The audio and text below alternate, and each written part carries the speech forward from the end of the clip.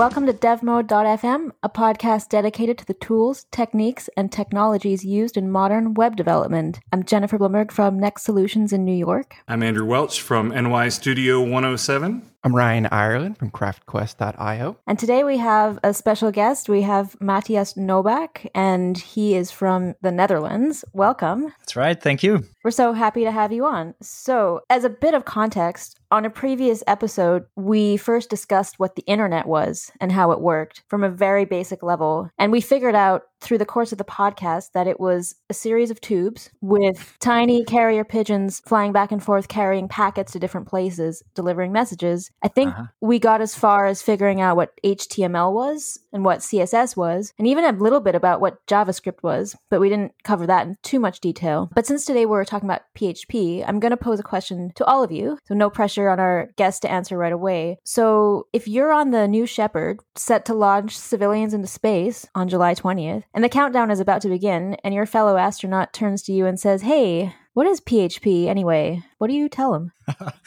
That's a great question.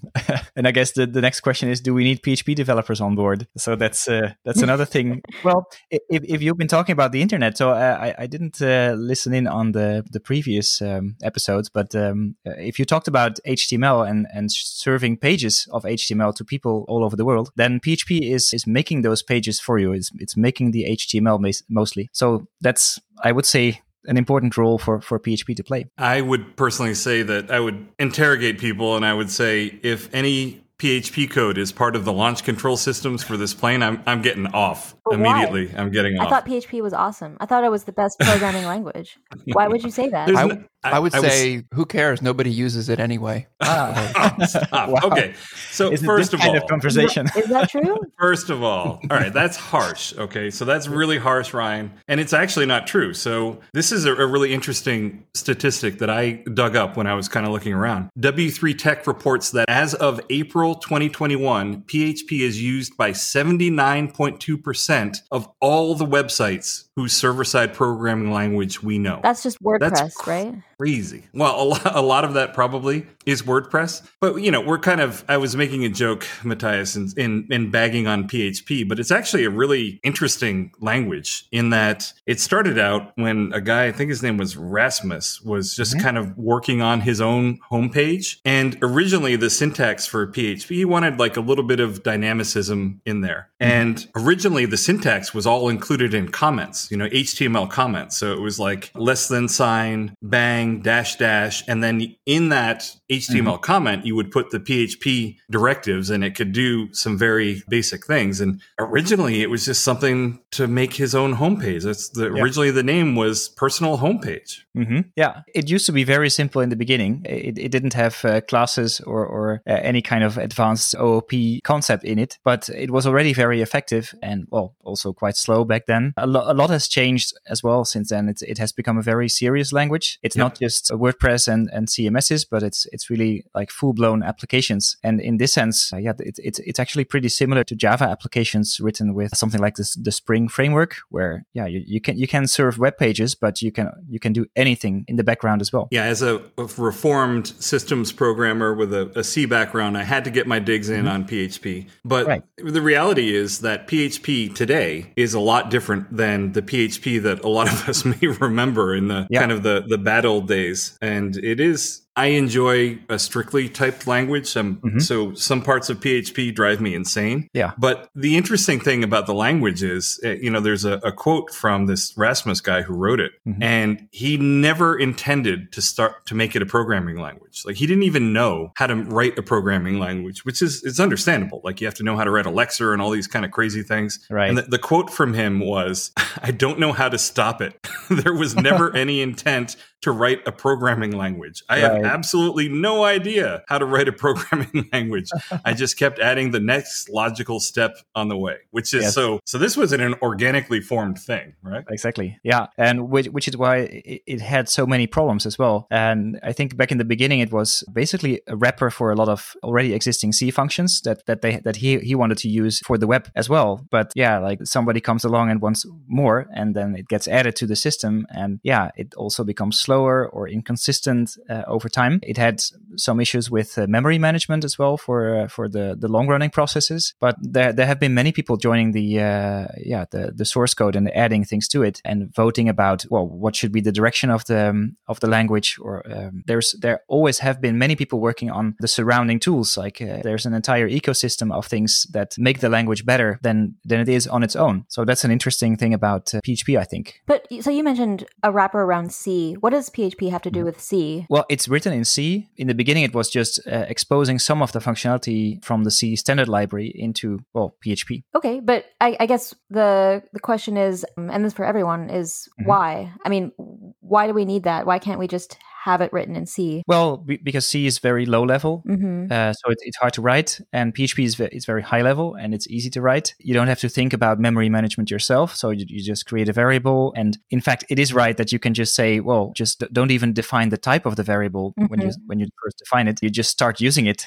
You don't have to think about it, and you don't have to think about how many bytes would I need for this value. But then, and this is something funny about PHP as well. Like it was very dynamic. It still is dynamic, but you can have all kinds of extra layers on top of it that makes it more strict and more easy to use or safer to use. Well, the funny thing from my perspective is that when this guy was making this thing, again, he was trying to create just sort of what we would now term a templating language is what he was kind of trying to make. Yeah. And the great irony there is that now because PHP has grown to be this actual full-on programming language, there are now templating languages like Twig that are implemented on top of PHP when it was originally designed to just be this light-duty templating language, which I think is kind of funny. But so the reason Twig is just implementing, in a lot of cases, like a Twig filter function is just implementing a PHP function just directly. Yeah. But it's doing kind of the same thing that originally he wanted to do with PHP, which is provide a simple, safe layer for doing this kind of stuff, you know? Yeah. And I don't know, it's just interesting. But you were asking about C and why is it written in C and why don't we just write everything in C?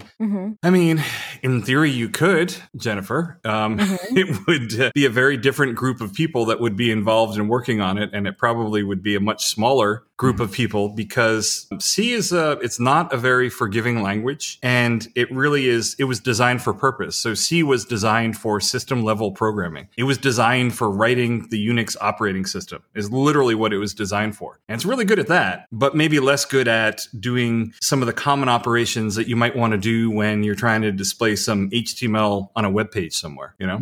And that's the Zend engine is, I believe, the original, or not the original, when they actually had a formalized engine written in C that drives PHP. It was the Zend engine that was developed by a couple of guys and is still in use today. And what it does, there are a couple things that it does. So one thing is, if you think about it, let's say you've got a bunch of PHP code and there's a statement that says something like, maybe it has a conditional like switch, something like that. Well, a lexer has to go in and pick out that word, right? It has to find that word and it says, okay, in this context, what does this mean? That is actually kind of a slow operation. So what the Zend library does is it takes all of the actual PHP text code and it converts it into a simplified byte code. So that switch statement, which was, 5 characters in Unicode or whatever it was, will get converted down to a byte code. So it may be 2 bytes of data, 16 bits of data that will say, okay, this is a switch statement. And it kind of gets compiled down to that. And then the actual execution is done on the byte code because it's much quicker to just run through the bytecode and interpret that simplified state machine than it is to go through and parse all of the text that is in your PHP document, which originally that's how it worked. Like it was just a parser originally. So what is a lexer? You used that word a couple of times. It's basically something that will turn language that human can understand into language that a computer can understand, or at least symbols that a computer can understand. I'm definitely not an expert in developing compilers, but that's my understanding of what it is. So that's what's taking PHP and compiling it to C, or C and compiling it to something more low level? Like what's the lexer doing here? So what the lexer is doing is it's turning it into a bytecode. So imagine it'll take a word and it will turn that into imagine if it took a word and turned it into a single character. but it knew what that character did. Does that make sense? It's sort of, it's tokenizing the words and turning them into a byte code. So it would, so maybe byte 200 might mean switch, so it's a way to take text, which is very verbose, but is easy for people to understand. And it turns it into a machine code that is much more efficient for a machine to just be able to fly through and do something with it. But basically, oh my God. Okay. We're going to start from the beginning, I guess. No, it makes sense. It's about recognizing a piece of code, and there are different languages. So you will have PHP and C and Java, and you can look at it. And as a human, you will recognize the different parts of the text, basically of the source code, and you will start interpreting it. Like here begins the class. Here's the first method and some statements in there. And lexing is recognizing the predefined tokens in the language. So what an if looks like, and accolades and brackets and things like that. And then there is a parsing step which interprets all the tokens and gives them meaning. So it says, oh, here I have to do this kind of operation at the machine level. So that's the conversion from like basic code to actual things that a machine can do. Yep. And this is something that, and this is different for many languages. PHP is a script language. So basically it would be possible to write a script and then run it and see if it works, instead of first compiling it, linking it, creating output, and all of those steps that might be needed in other languages. So you can just write a bit of code and see if it works. And what I was going to do was take a step back. So when a request comes in, like someone types an address into a web browser, and Nginx handles it, or whatever the web server is, handles it, Caddy, Apache, whatever it is. If it recognizes that it's for a PHP script, it will hand it off to, typically these days, people are using PHP FPM. And what that is, FPM stands for Fast Process Manager. And essentially the way it works is that there is one master PHP FPM process, and then it spawns what is called a worker pool. So it has a fixed number, and you can set how many there will be to start with, what is the maximum, how many can ever be there in the worker pool. But these worker processes are what are going to get handed off the request. And it's going to say, okay, someone asked for this particular thing, worker process, run this PHP code and give me back a result. And what's going to end up happening then is it's going to go through and it's going to use the lexer and it's going to turn that into a bytecode. And then it's going to execute the bytecode and it's going to do whatever it does, whether it's handling it inside of PHP or whether it's calling out to various system libraries or whatever it is. And then it's going to end up returning a result. The rub in the interesting thing to look at in there is that this is being interpreted. It's an interpreted bytecode in the way that this is being done here. And one of the things that is a performance optimization is this thing called OP cache or op cache. And what that does is, instead of having to lex and then figure out, turn this text into opcodes every single time a request comes in, it says, all right, I'm just going to save the results of the opcode. I'm just going to save that. And the next time the request comes in, I'm going to skip the lexing part and I'm just going to execute the opcodes that are there. And that's what the op cache does. And it's nice because it will skip a whole lot of stuff that usually doesn't need to be done every time. Like it's only when stuff changes do you need to do it. And then one thing you'll notice here in this whole description is nowhere are we talking about native code, other than when we said the PHP engine is going to execute something or it's going to call out to system libraries or whatever. And that's because PHP historically has been an interpreted bytecode in terms of how it works. That's changed recently, but I think we're going to get to that later. Okay, so if I understand what you just said correctly, when we're talking about the internet, there's a bunch of leprechauns running back and forth through the tubes, carrying packets to different places. When they Leprechaun pigeons. When they get to the place, PHP is one of the languages that the elves speak when they build the messages that get put back into the packages and sent back. Yeah. Okay, well that makes sense to me. Yeah, basically. Is it possible to see that translated language like out of PHP into C somewhere on the server in the process as like a debugging tool? You mean the bytecode? Yeah. Or anything in between. Yeah, you definitely would be able to access and dump the bytecode, the op caches if you wanted to. You could look at them. They wouldn't mean much to you, but you could definitely look at them. Now, you wouldn't be able to look at the compiled C code because up till now, we haven't talked about there being any compiled C code other than the Zend PHP engine, which is written in C, and then any system libraries that it ends up calling. So I've seen Zend, I had no idea what it was. I just see it everywhere. Do all of the frameworks, does everyone use Zend? Yeah. Okay. So Zend has been ported to a whole bunch of platforms, and I'm pretty sure it's I don't know, maybe Matthias can help me out. I know there was I'm pretty sure Zend is the only one that is being used, right? The only PHP engine? Yeah, I think that's maybe the confusing part here as well. Like Zend is also used for the name Zend Framework, which is actually a library that you will include in your project to make certain things easier. But it's not at a language level. But yeah, right. I don't know really about the historical parts of it, but probably it's the same company that did it back then. So I don't know. Yeah, the two guys that created the Zend engine then founded the Zend company because they made the Zend engine open source, they founded the company to do the typical open source thing where you create the thing and then you make money at the periphery, the stuff around it. Right. Yeah. Makes sense. Yeah. So it's used by frameworks such as Symfony or Laravel. Mm-hmm. Anything that uses PHP, like for whenever you have PHP installed somewhere, the Zend engine is there. The Zend engine is been ported to platforms all over the world. All sorts of different variants of Linux and Mac, Windows, all that kind of fun stuff. Well, okay. And Matthias, you mentioned that you can use PHP in the same way that you could use Java. And I'm assuming that applies to other, I guess we call them back-end development tools like Node or Python. Yeah. So why would we use PHP? Can we use it to power this rocket ship, or would we? I'm getting off. Well, why PHP instead of Java, for example? Yeah, that's a good question. And I don't know. I had never felt the need to make the jump to Java or anything. It's like, PHP has everything we need for serving web requests and doing anything that needs to happen in the backend. But I mean, people are also jumping to Node.js for backend servers, and I don't know. I don't feel the need.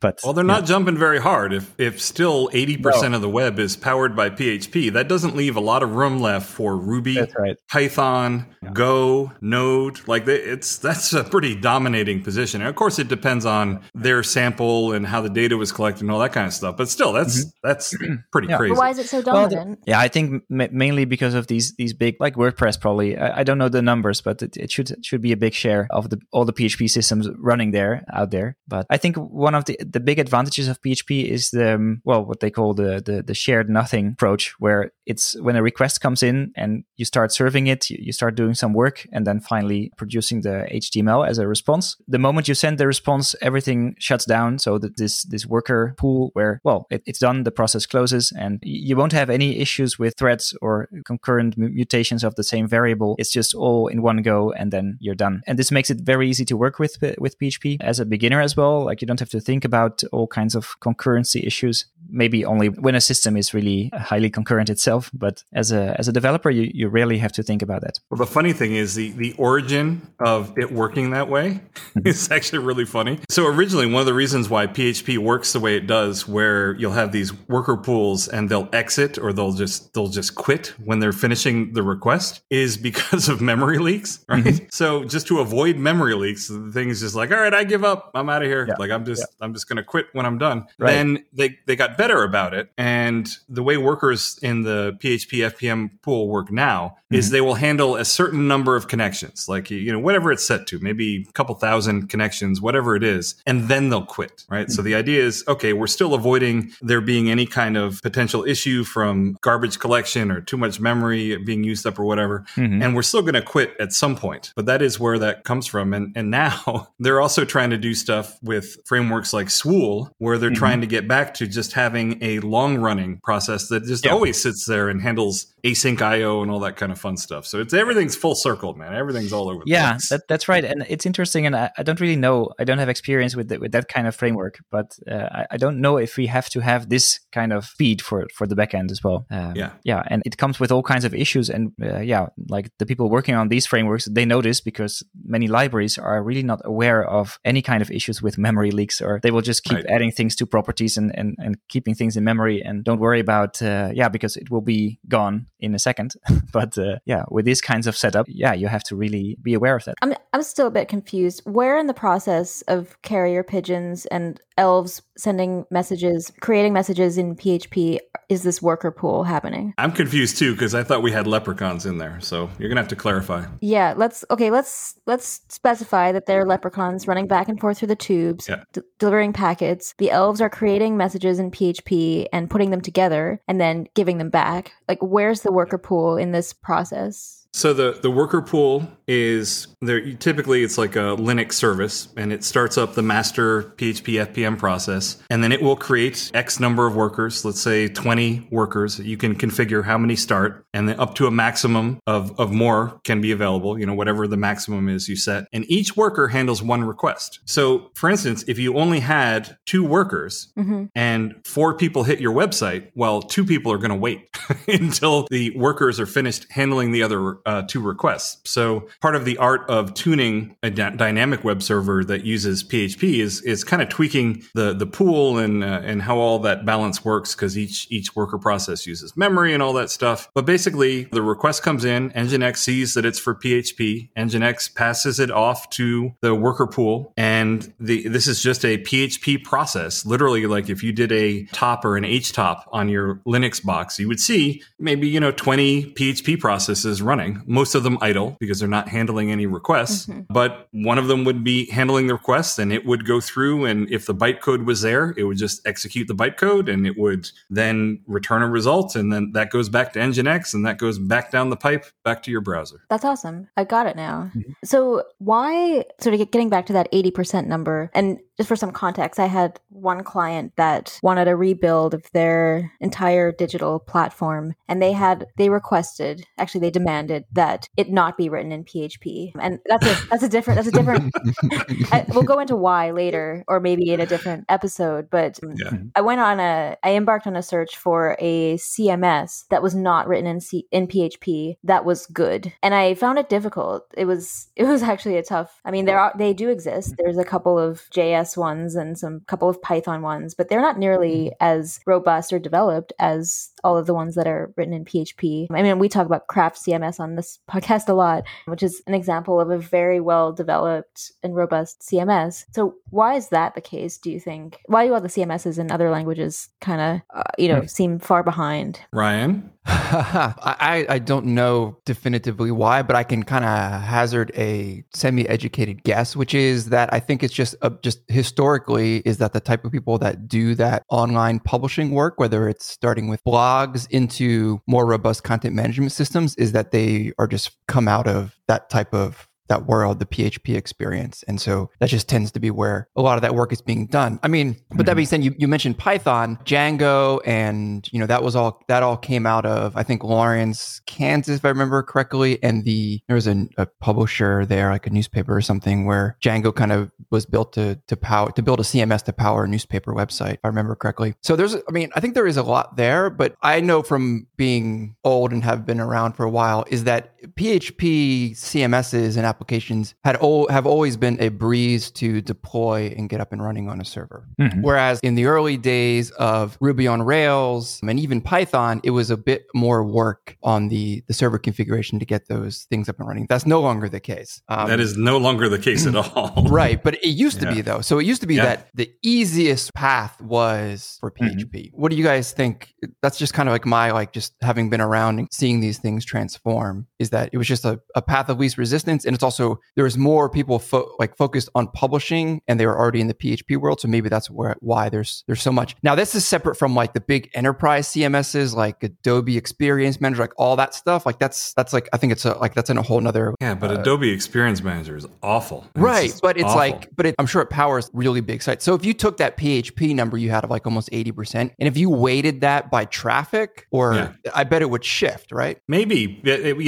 A good point was made earlier about WordPress, and it might not shift because of how much WordPress junk there is out there. I agree with you, man. I think that a lot of it is just that PHP happened to be one of the first things that came out that kind of let you do this, and WordPress came out, and a lot of people who were putting up websites, their first exposure was something like WordPress. Yeah. And then everyone they're like, oh, WordPress is written in PHP. And then everyone gets sick of WordPress and they say, I'm going to write my own CMS, damn it. And of course, they're going to write their own CMS in what they know, which is PHP, which they learned from this other thing. And that's where you get all of these other CMSs that have sprung up that are written in PHP. I think it's just because everyone they're taking what they knew and they're building something that they think is going to be better with what they knew. And in ease of build and deployment of online publishing systems wasn't before WordPress, but you can even go back to movable type. And of course, that I got chills up my spine. How dare you? That was written in Perl, right? Like that was just basically a series of Perl scripts that generated static files, and they ended up building a dynamic version of that. I remember when we had dynamic movable type. I want the hours of my life that I spent writing Perl scripts back. I've never even heard of this thing. I mean, I've heard of Perl, but I've not heard of movable type. Listen, you young whippersnapper. I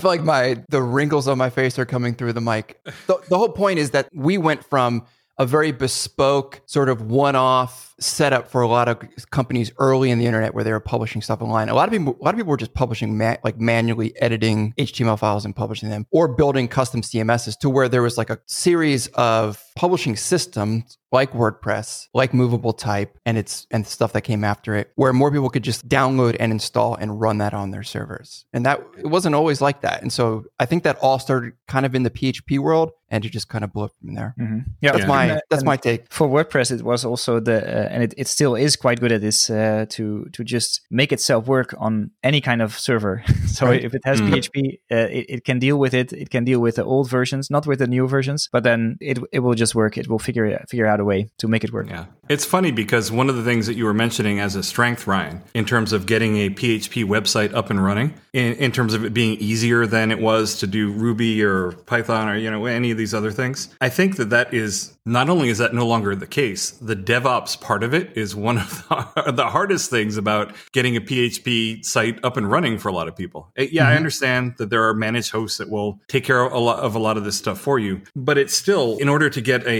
for instance, local development, to spin up a node project in local development, you type a command and you're up and running. Whereas with PHP, what local development environment are you using? Are you going to use Docker? Are you going to use Valet? This, that, the other thing, all that kind of stuff. So I think it's interesting that is flipped a little bit. But the thing I wanted to mention is the other part of the question that you asked is, why do all of the CMSs written in other languages, why are they terrible? And they're not all terrible, right? So I'm not insulting every other CMS out there, believe me. But I think one of the reasons why they haven't had as much traction is where people are coming from. So people who were involved in using WordPress or other PHP CMSs were really involved in the content authoring part of it. A lot of the CMSs that I'm seeing from node-based CMSs and Ruby and some of the others is that they're really more developer-oriented. They're great if you want to spin up your own GraphQL schema and whatever, but that when you show a content author that has a varying amount of experience in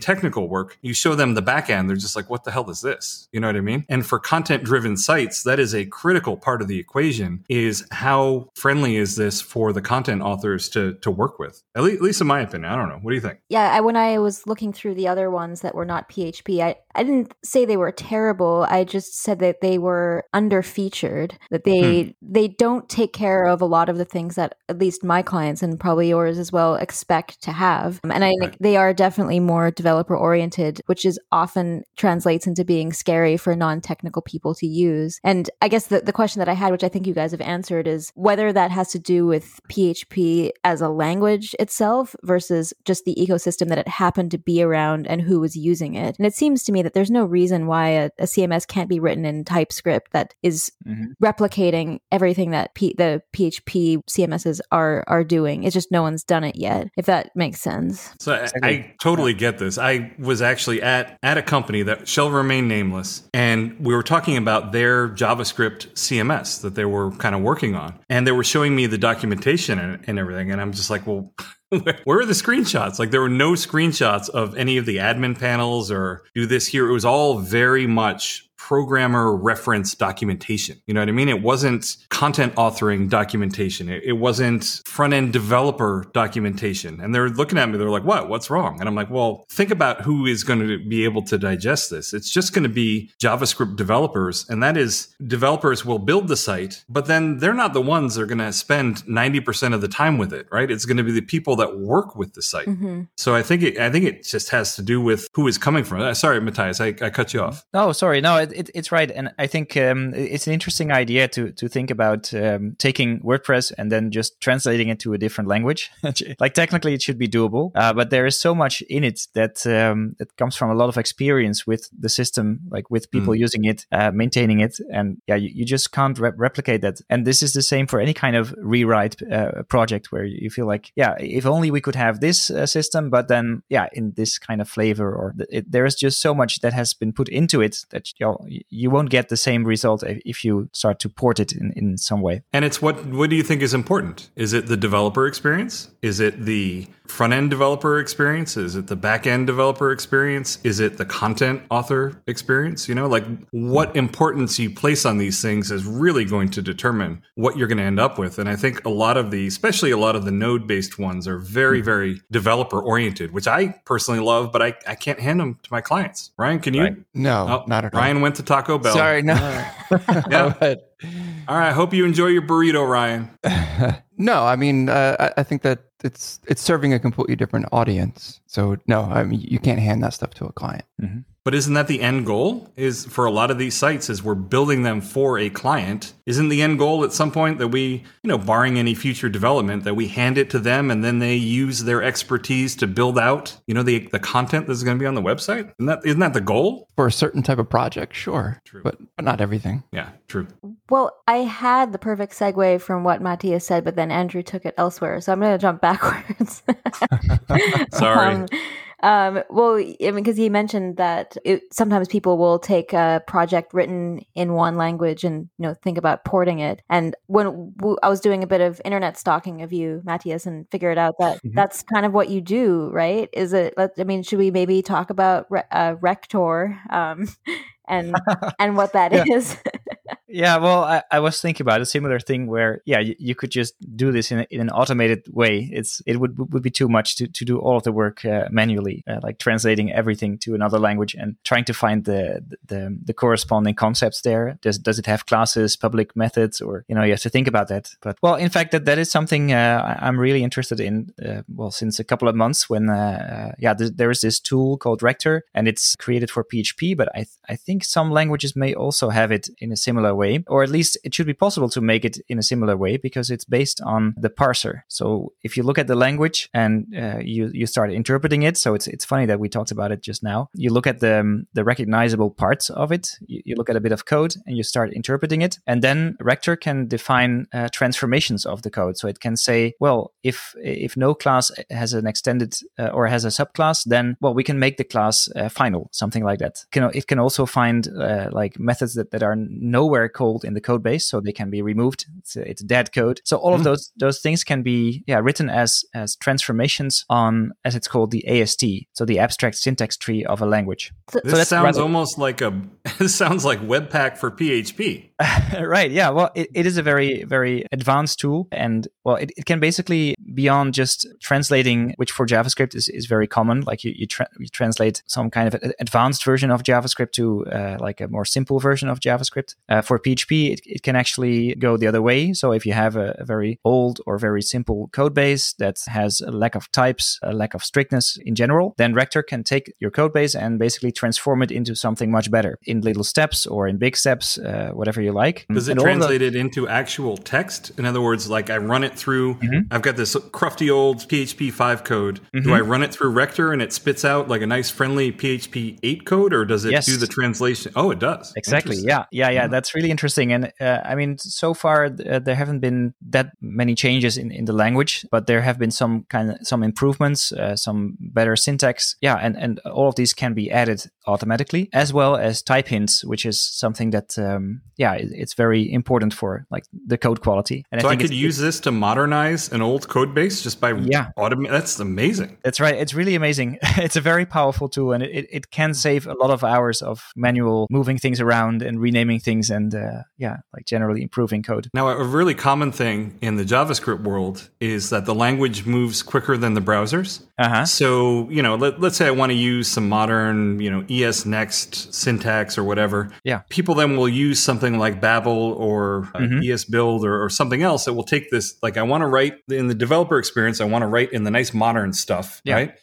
But it will then compile it down to something dumbed down so that the browsers can know something about it. Historically, we work in the context of Craft CMS quite a bit, which currently supports everything from, I think it's PHP 7.2.5 and up, right? So we are limited to the features of PHP that PHP 7.2.5 has. Would Rector let me write stuff in fancy PHP 8 that could then be compiled down? Yeah, exactly. I'm not really sure about which version numbers are currently supported, but it is possible to do a downgrade. Yeah. Oh. That's amazing. Idea. Yeah. Well, no, it's amazing because there are lots of I see all these new features coming out in PHP 8 and I'm like, that's awesome. Like I would love to use that, but I can't because the code that I'm writing, it's not its own thing. It's sitting in an ecosystem and that ecosystem supports 7.2.5 and up. So that's it. I'm limited to that. But with Rector, I could write everything in PHP 8. That sounds amazing. Yeah. And it's the same for packages. If you want to move on to the next versions for any kind of dependency that you have, then you always have to wait until somebody's ready for it, or you're behind, and then you'd have to basically ask for a downgrade. Yeah, and with Rector you could do that. So that's an interesting idea for sure. Yeah. So it sounds like it might be quite opinionated, or whose opinions are built into Rector?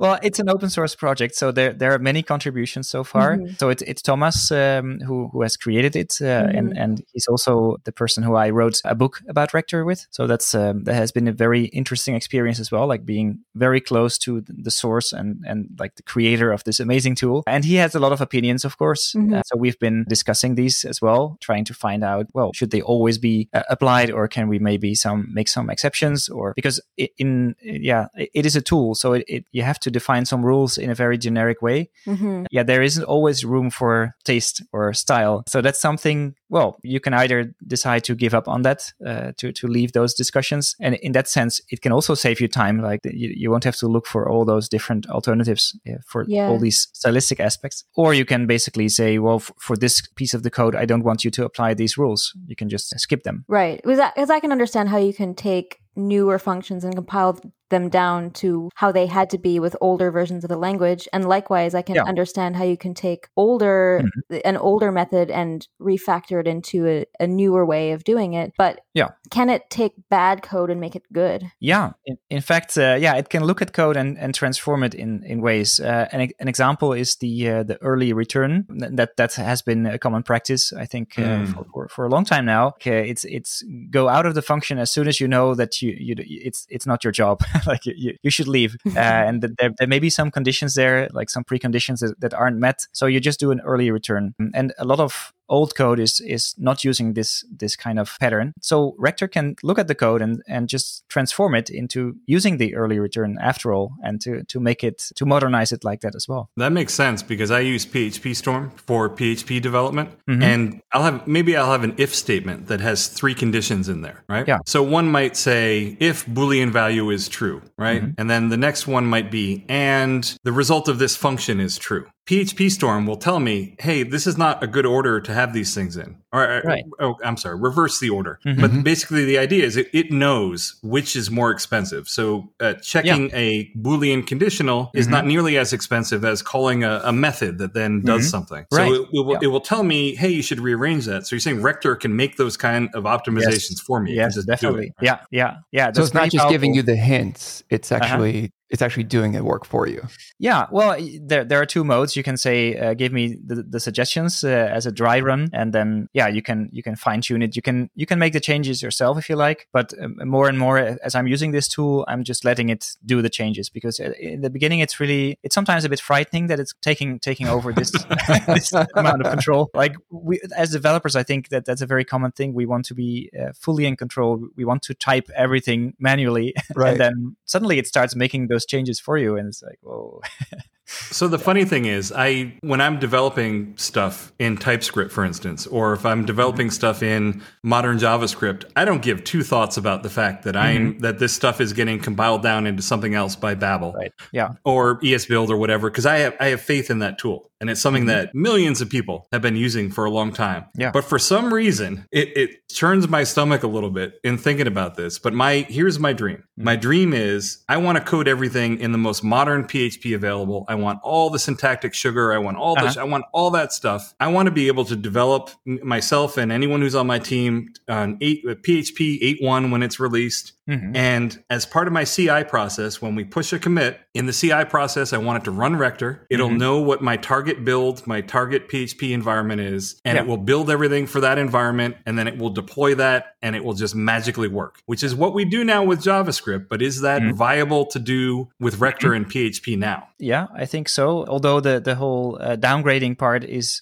quite new. And of course, there are issues like you can look it up on GitHub. There will be issues reported about transformations going wrong or certain edge cases not being implemented yet. But so far, the results are quite promising. And I think it's really important. The tool is, well, maybe, I don't know, maybe 2 years old by now, but it's not that much used yet, I believe. I think it should become much more popular because it's going to save so many companies and so many teams a lot of time, trying to keep up with the changes. Because I don't think for PHP, it's for most of the projects, the problem is not downgrading, but it's upgrading. And teams rarely invest regular time into upgrading dependencies and like supporting the newer PHP versions. So some are still at PHP 5, 6 and very old framework versions. And they just don't have any way to upgrade the project. Right. Because it takes so much manual work to go from this minor version to the next minor to the next minor and so on until you have finally reached 8.0. And that's just, nobody is going to put that work in the project. I would love to get it to the point, or to have it at the point where it would work the way I was saying, where I just could write in any version of the language I wanted to, and I could set a build target to any version of the language I wanted to, and it would just work. And I think the JavaScript world has proved that this is possible to do. It's just a matter of, whether it's going to get done. So this actually reminds me, so this optimization thing reminds me that we need to loop back to one other thing on PHP and the way that it works, because one of the things we're talking about is build time optimizations when we're talking about Rector in terms of how it works, and where we're moving the execution of what's in an if statement around. For instance, one of the things that they introduced in PHP 8 is this thing called a JIT. So the JIT is the just-in-time compiler. And when I was talking about the fact that before, nowhere were we actually executing C code, right? We were actually interpreting the bytecode, and the Zend engine was doing its thing. This JIT that is in PHP 8, which is optional, you have to turn it on. But what it does is it goes one step further. It doesn't just keep the bytecode. It doesn't just take the PHP code and save it as a bytecode. It actually compiles it into actual native code and then keeps those chunks of code around. And then the next time something comes through and it wants to execute that same code path, it will just use the already natively compiled code to do its thing. And this has some performance improvements for things like websites that are handling requests. But the big improvement is sort of similar to the big improvement in WebAssembly, which is more computationally based stuff. But I think it's important to bring up the JIT because that was a big addition in PHP 8. And then the JIT also will do runtime optimizations, where it will do stuff kind of like what Rector is doing. It will actually be able to analyze the code flow. And if it's always taking a particular branch, it can then kind of optimize for that at runtime, which I think is interesting. So where should these optimizations be done? Or should we do them in both places? I don't really have a solid opinion about this since I'd never actually use it. So. Make one up then. Just make it up. I don't really know. I think that runtime performance, but it might depend on what kind of clients that I've worked with, but has rarely been an issue. So far, it's always developer performance and people really slowing down teams not being able to produce any useful feature anymore, just because they're working with this pile of legacy code, and it's really hard to maintain it. Yeah, and if Rector is able to take legacy code, and even let's say it only gets you 90% of the way there, that is still a huge amount of labor that it has gotten rid of. Yes, for sure. Yeah, and that's again the idea about the rewrites. And I think it's very interesting you mentioned this, that a company said, well, we want a rewrite, but not in PHP. And I think there is an issue there. It's probably because like the project was a really old project and it was impossible to upgrade. And now, then they blame the tools probably, because for sure there are old bad frameworks, bad libraries, and even the very often used WordPress platform it's badly written. That's just a known issue with it. Like it's really hard to improve its code quality. People have been spending a lot of time to it, like to make it better, but still, it still has this reputation. It's really hard. Well, don't worry, we're going to hide your address from all the WordPress fanatics. Like we're going to make sure we cover you. Don't worry, it's okay. Oh, sorry. No, it didn't mean to offend anyone, and this is really hard anyway. Like to talk about frameworks and CMSs without it's the internet. You can't say anything without offending or getting someone riled up. Don't worry about it. I was just teasing you. No, but sure. Yeah, it is actually. I think it's amazing that this could breed new life into old code bases. I think the other thing with PHP, again, remember the origins of the language that we're talking about in the beginning. It was just a dude wanting to be able to have some dynamic stuff on his homepage, right? So a lot of the people that got involved in learning and writing PHP, they didn't have formal computer science training. Right. You know what I mean? So they just kind of like got it. And maybe the quality of the stuff that they wrote wasn't wonderful, which is fine. Like it makes sense. If you're not trained in the thing, no one is putting you down. We wouldn't expect that it would be wonderful. Yeah. I think that has changed, but there's some things from a reputational point of view that still may linger around in people's minds, Yes. Yeah. I think many people know PHP from the bad times. The language itself was really bad. It was slow, had many inconsistencies. Yeah. And like these memory issues. It's if you had a former boyfriend or a former girlfriend who cheated on you and lied to you, and then 5 years later comes back and says, no, really, I've changed. I'm so much better now. And you're going to be like, I don't know. I'm still kind of scarred by what happened, Yeah, I know. Yeah. But it is definitely better in so many ways, this is, also because, it has become important to be a good language. I think so many people are using it. Yeah, you can't stay behind on many practices. Package Manager, we have Composer now, which is, now it has been here for years, but before that, it was just a matter of copy pasting things into your project from the internet as well, and like never upgrading anything at all. Yeah. Well, that's the other thing I love about something like Rector is that assuming that it works as advertised, it removes some of the fear of upgrading stuff. Can help out with that.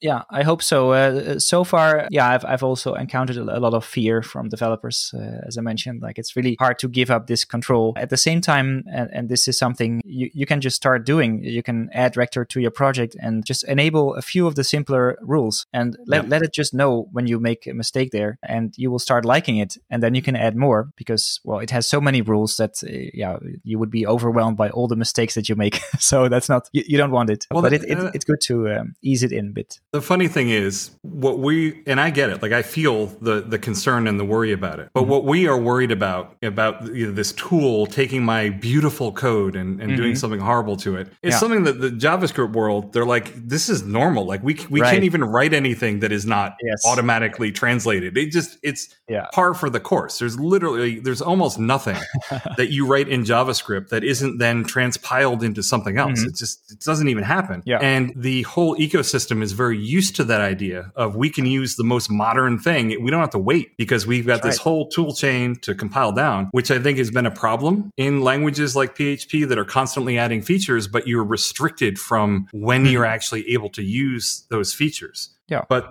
the other thing I would say to developers, and this is coming from someone who used to write assembly language and stuff, which no longer can you effectively do. Compilers are just better at it than humans, even for embedded system stuff. But you write stuff and you're like, this is my pristine code. You would be shocked at what goes on under the hood in terms of how your code is torn around, transformed, and reordered, and just all sorts of crazy stuff happens to your code. It is not what you write. It is not that at all. Yes. So I think I have one more question for Matthias before we wake up Ryan and then wrap up.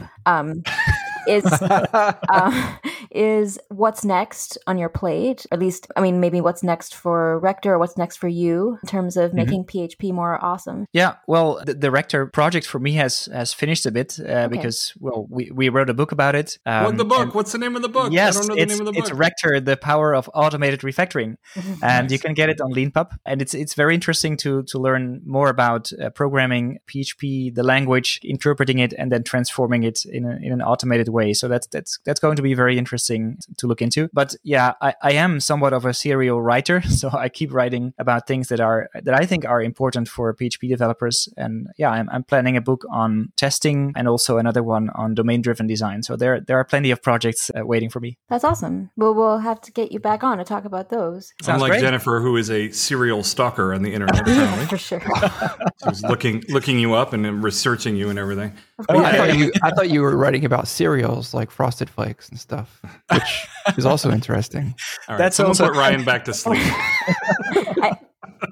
I think that's great. Well, I think unless anybody has anything really delightful or profound to say. The only other thing I wanted to add is, going with what I was saying before, when you're writing code, just let go of the fact that what you're writing is this wonderful, perfect thing. Because really, when you're writing code in whatever language you're writing in, you're writing intents. And then there are layers and layers of stuff that interpret what your intents are and what you want to do, and end up rearranging it and mangling it and doing all sorts of crazy stuff to it. So if you are listening and you're hearing about Rector and you're like, oh, I don't know if I want anyone to touch my beautiful code, trust me, your beautiful code doesn't look anything like what you wrote in terms of what actually ends up getting executed. Even the order of stuff, like all sorts of craziness goes on. And I would say give Rector a shot, man. I think it sounds really, really interesting. Exactly. Totally agreed. Wonderful. Well, that about wraps it up for another episode of the devmode.fm podcast. If you enjoy the show, make sure to subscribe, tell a friend, or drop us a review, either nice or insulting, as the case may be. We really appreciate it. From the devmode.fm podcast, I am Jennifer Bloomberg. And I'm Andrew Welch. I'm Ryan Ireland. And thank you so much. Yeah, thank you so much, Matthias. We really appreciate it. And hope you come back on again. Yes, would be nice. Thank you. Cool.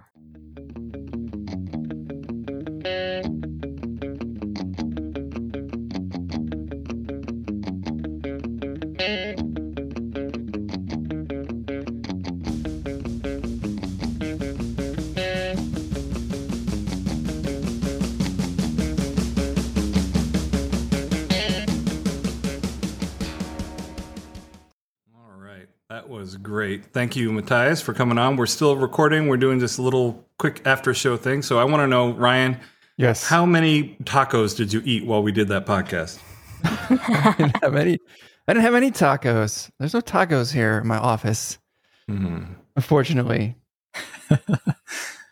I was present and awake despite being accused of napping. You have fun, Matthias? Yes, it was nice talking to you. It was really interesting. Yeah, that was great. So I'm going to stop the recording.